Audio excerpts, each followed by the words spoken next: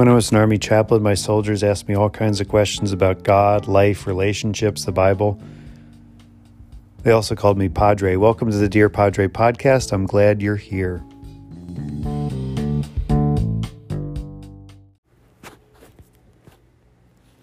A reading from the Acts of the Apostles. At Iconium, Paul and Barnabas went into the Jewish synagogue and spoke in such a way that a great number of both Jews and Greeks became believers. But the unbelieving Jews stirred up the Gentiles and poisoned their minds against the brothers. So they remained for a long time, speaking boldly for the Lord, who testified to the word of his grace by granting signs and wonders to be done through them. But the residents of the city were divided. Some sided with the Jews and some with the apostles. And when an attempt was made by both Gentiles and Jews with their rulers to mistreat them and to stone them, the apostles learned of it and fled to Lystra and Derbe, cities of Lycaonia, and to the surrounding country, and there they continued proclaiming the good news. In Lystra there was a man sitting who could not use his feet and had never walked, for he had been crippled from birth. He listened as Paul was speaking. And Paul, looking at him intently and seeing that he had faith to be healed, said in a loud voice, "Stand upright on your feet." And the man sprang up and began to walk. When the crowd saw that what Paul had done, they shouted in the Lycaonian language, "The gods have come down to us in human form." Barnabas they called Zeus, and Paul they called Hermes, because he was the chief speaker. The priest of Zeus, whose temple was just outside the city, brought oxen and garlands to the gates. He and the crowds wanted to offer sacrifice. When the apostles Barnabas and Paul heard of it, they tore their clothes and rushed out into the crowd, shouting, "Friends, why are you doing this? We are mortals just like you. And we bring you good news. You should turn from these worthless things to the living God, who made the heavens and the earth and the sea and all that is in them. In past generations he allowed all the nations to follow their own ways. Yet he has not left himself without a witness in doing good, giving you rains from heaven and fruitful seasons, and filling you with food and your hearts with joy." Even with these words, they scarcely restrained the crowds from offering sacrifice to them. The word of the Lord. Thanks be to God. The adventures and travels of Paul and Barnabas go on in chapter 14. At each stop, they have reception and opposition, but they keep going. It is something that the author, Luke, of this chapter 14, notes that they went to a Jewish synagogue. Perhaps this is an indication of the time period that Luke is writing in, where there are Christian synagogues and there are Jewish synagogues. That there are gatherings of Christians called synagogues, which we know of, and there are very clearly Jewish synagogues at this time. The split and rupture between rabbinic Judaism and Christianity is happening right here in the book of Acts. And that split still exists today. Modern Judaism is not exactly the same as Judaism in the first century when Jesus went to the synagogue to pray. And neither is Christianity the same as it was in the first century when Jesus rose from the dead. There's a lot that's happened in the last 2,000 years between the groups and in their own growth and development, but they both have the same source, the same moment of split, and that split has never really changed much. The lines are fairly clearly drawn along the messiahship of Jesus Christ for Jews and Christians, that being the major dividing line, although there's lots of other things that are shared in common. But we can see that there were Christian synagogues. The pattern of synagogue worship that we inherit in Christianity is very clear from the earliest days. The reading of Holy Scripture, the reverence of Holy Scripture, the explaining of Scripture, or attempts to explain it. And in the synagogues of the first century, because not everybody spoke Hebrew or could understand Hebrew or used Hebrew in day-to-day language, the sermon would often consist of a translation of that text into whatever language the people were hearing, or they would read from a translation of the Hebrew Bible into Syriac or Aramaic, as it's often called, in a language that people could understand it. And that pattern still consists. Then they would pray, and they would pray for each other. They'd pray for their world. And that pattern of Christian worship comes from the Jewish synagogue, but also from these Christian synagogues of Jewish Christians. That one of them is mentioned here in chapter 14. And then there's a distinction made between unbelieving Jews and the Gentiles that they are allied with. And here we see another rift that's happening in the book of Acts between Jews that are Christians and Jews that do not believe Jesus is the Messiah, which eventually becomes a large group of Jewish people that in an organized and individual way say, we don't believe Jesus is the Messiah, and we're going to continue to worship as our ancestors have in synagogues. And as the temple is destroyed somewhere around the time of the writing of this book, the center of the Jewish faith is still there in Jerusalem, but for practical reasons has to be evenly distributed into synagogues around the world. But again, that split still lingers in our imagination, our consciousness, and is at the root of a lot of anti-Semitic things that happen in Christianity down through the ages. Here, in this time, there are more Jewish non-Christians than there are Jewish Christians, and so the persecution tends to flow from the Jewish non-Christians to the Jewish Christians. And then when Christians get more power, they start persecuting the Jewish non-Christians. And there are very few Jewish Christians by that time. But that's how power works. When we get a little bit of it, we often find ourselves wielding it against the people that were very much like us when we didn't have it.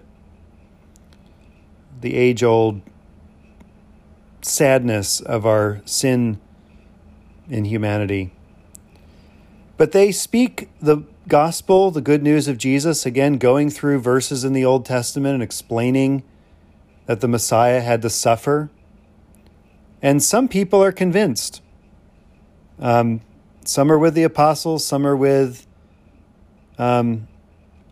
the Jews from the synagogue and the Gentiles that are there with them. And then they try to stone them, so they flee to Lystra and Derbe. I love that name, Derbe, as a city. Just think it's kind of funny, like the hat. And off they go into the surrounding countryside. So the more persecuted they are, the more on the run they are, the more Christianity spreads. And this is how things go viral, even today. The pattern of something becoming known by everybody is generally through the path of controversy. You can imagine Paul and Barnabas with bruises on their head and bodies from these stones that they've had thrown at them, huffing and puffing their way into a new village, and everybody looks out their door to see who's coming in. What happened to you? Well, let me tell you what happened to us at the last city we were in. They stoned us. Why did they stone you? Well, because we've been talking about this guy named Jesus. Oh, who's Jesus? I mean, you can see how this would have spread Christianity and the story of Jesus far better, or far more effectively, or far more virally, for whatever good or bad that is, than Paul setting up a little lecture shop on the corner and expecting people to be interested. And the church today is no exception. When you are wounded by unbelief, when you are wounded by the world, when you are wounded by the grind of life, by the economic system and principalities and powers that exist, when you are suffering, when you are mistreated, when the goodness and love that God has poured into your heart is rejected and unappreciated, you take that. And you take that remembrance and that event, and you find where Jesus sustains you in that. You find where the life of the crucified Savior who hung between earth and sky for you met you in that place, met you in that dark pit of despair and uncertainty, and gave you hope and comfort and a future and some vision of your own resurrection. And you take that and you tell people about it. And that is ultimately how the Christian faith still spreads today. It is not by us, it is not by our trying to argue with people of why they need to be Christians.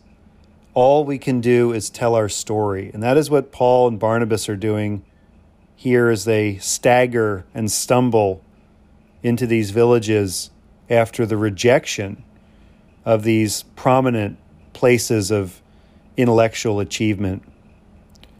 There's a man there that can't walk in Lystra. He's never been able to walk. He has been disabled from birth.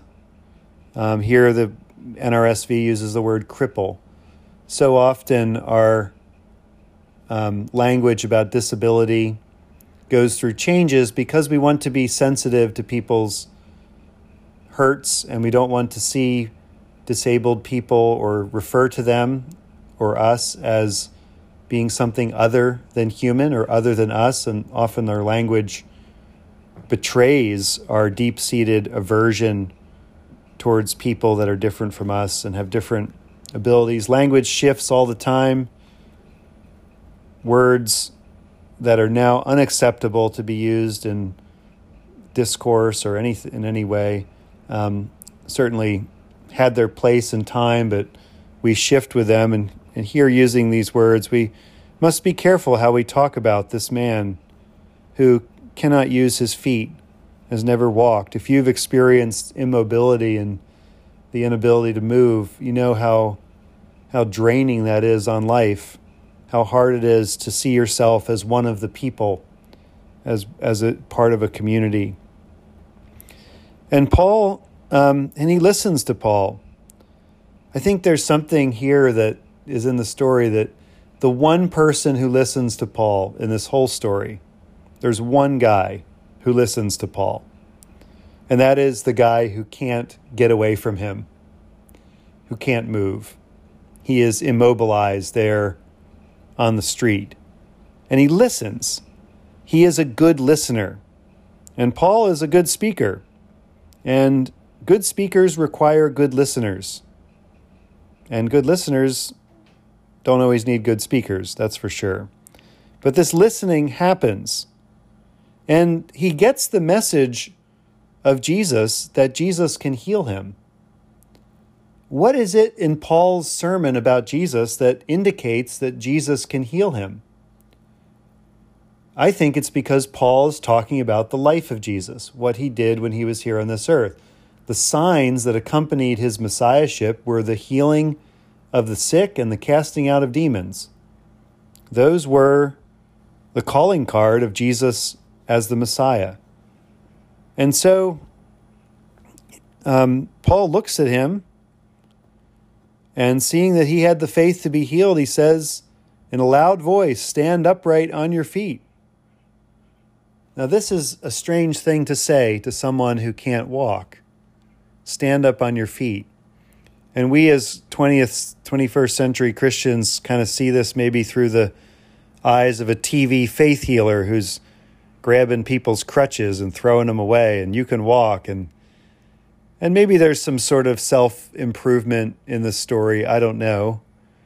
But this guy has tried to walk, probably many times. And if you can see him as a child trying to move about without being able to walk, trying to keep up with his friends, trying to have a life, wondering if he'll ever fall in love, wondering if he'll ever get married or have a home, and all of those dreams dying again and again. And he has tried to walk.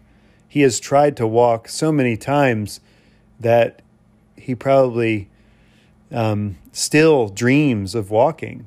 We don't know anything about him. I'm speculating here, but to me, it's the most absurd thing to say to someone like this, stand up on your feet. But that's exactly what he does, and he starts to walk. The miracles of Jesus were just like this in many cases, that the speech act of you are healed, stand up and walk, take up your bed and walk, Jesus says to numerous people. The speech is the act, and the act is the speech of the healing word. That when Jesus says, stretch out your hand to the man with the withered hand, it is in the stretching of his hand that the miracle happens. And here is another lesson of faith. It is when we listen and move in the direction God has told us to move that the miracles happen. And yet the miracle is always from God. It is not us who moves. It is not this man who stands up. And yet it is this man who stands up. Every miracle in our life, every resurrection is us and God. But it's always more God than us. It is always more the power of God than our own power. And yet, we still stand. We still rise up. And here, when everyone sees this, they assign the power of this miracle to Zeus. They call Barnabas Zeus and Paul Hermes. Barnabas is the great god Zeus in the sky, vengeful and petty, with immense power. And Paul is Hermes, the messenger of the gods, the speaker of the gods, the eloquent, demonstrative person. They're speaking in this language, Lycaonian, which is most likely some form of Greek. But they are seeing Paul and Barnabas through their own eyes. They bring oxen to sacrifice and garlands and flowers. It's a big party. And Paul, you can imagine just the sheer shock of this. This has never happened to any of the apostles before. Whenever there's a healing miracle in a Jewish context, people are cheering and happy and excited, but nobody says it's Zeus, it's Hermes. Nobody does that. And here they're doing it. And Paul tries to calm him down. He says, friends, why are you doing this? We are mortals just like you. And we bring you good news. I think this is the core of the apostolic message that is passed down from clergy person to clergy person, and I hope gets communicated to their flocks. But we are just mortals.